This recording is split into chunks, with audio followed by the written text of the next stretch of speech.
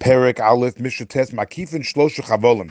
We mentioned in the last Mishnah we had the Shayara, this caravan of people that were traveling, and they camped in some open area before Shabbos.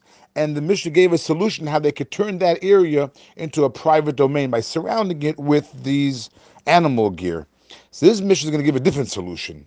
It's going to tell you another way how you could surround it with a made-up wall, because there's a concept called lavud. Lavud is a halacha Moshe Messina. It means that it was taught to the Jewish people at Sinai when Moshe came down. He taught this to the people that there's a magic over here.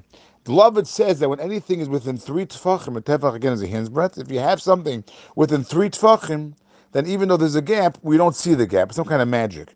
So what you do is like this: makif and shlosha chavolim.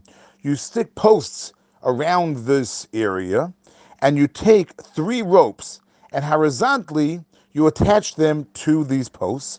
Makif, and you surround this area, this open area, shlosha chavolim, with 3 ropes. Zela ma'ila mizeh, one above the other. Zela ma'ila mizeh, one above that one. So, for example, let's say you start off with the bottom rope. So you attach the rope around the area, around this open plane, by attaching it to the post, but you tie it to the post where it's going to be less than 3 tefachim from the ground. So now that it's less than 3 tefachim from the ground, Lovewood says that we don't see a gap. We see a solid wall within that area of less than 3 tefachim. Then you take a middle rope and you put that above the bottom rope, again within 3 tefachim. Then you put a top rope, again within 3 tefachim.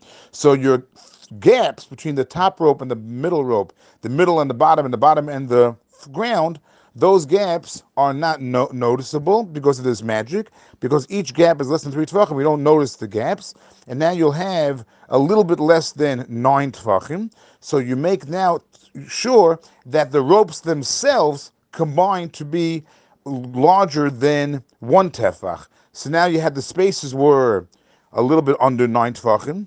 The thickness now of the ropes are a little bit more than 1 tefach. So now you'll have your 10 tefach wall. Makif shlosha chavolim. You surround this open area with 3 ropes. One above the other one. But you have to make sure that between one rope and its friend, meaning and the next rope, shlosha tefachim, that it's not more than 3. That it's not 3 tefachim. You have to be careful that there's not the amount between one rope and the other one, 3 tefachim, that has to be less than 3 tefachim. Sheer chavolim v'avion, but the measurement of the rope themselves, v'avion and its thickness, yasser al tefach. Combining the 3 ropes, they should all be together a combination of a little bit more than a tefach.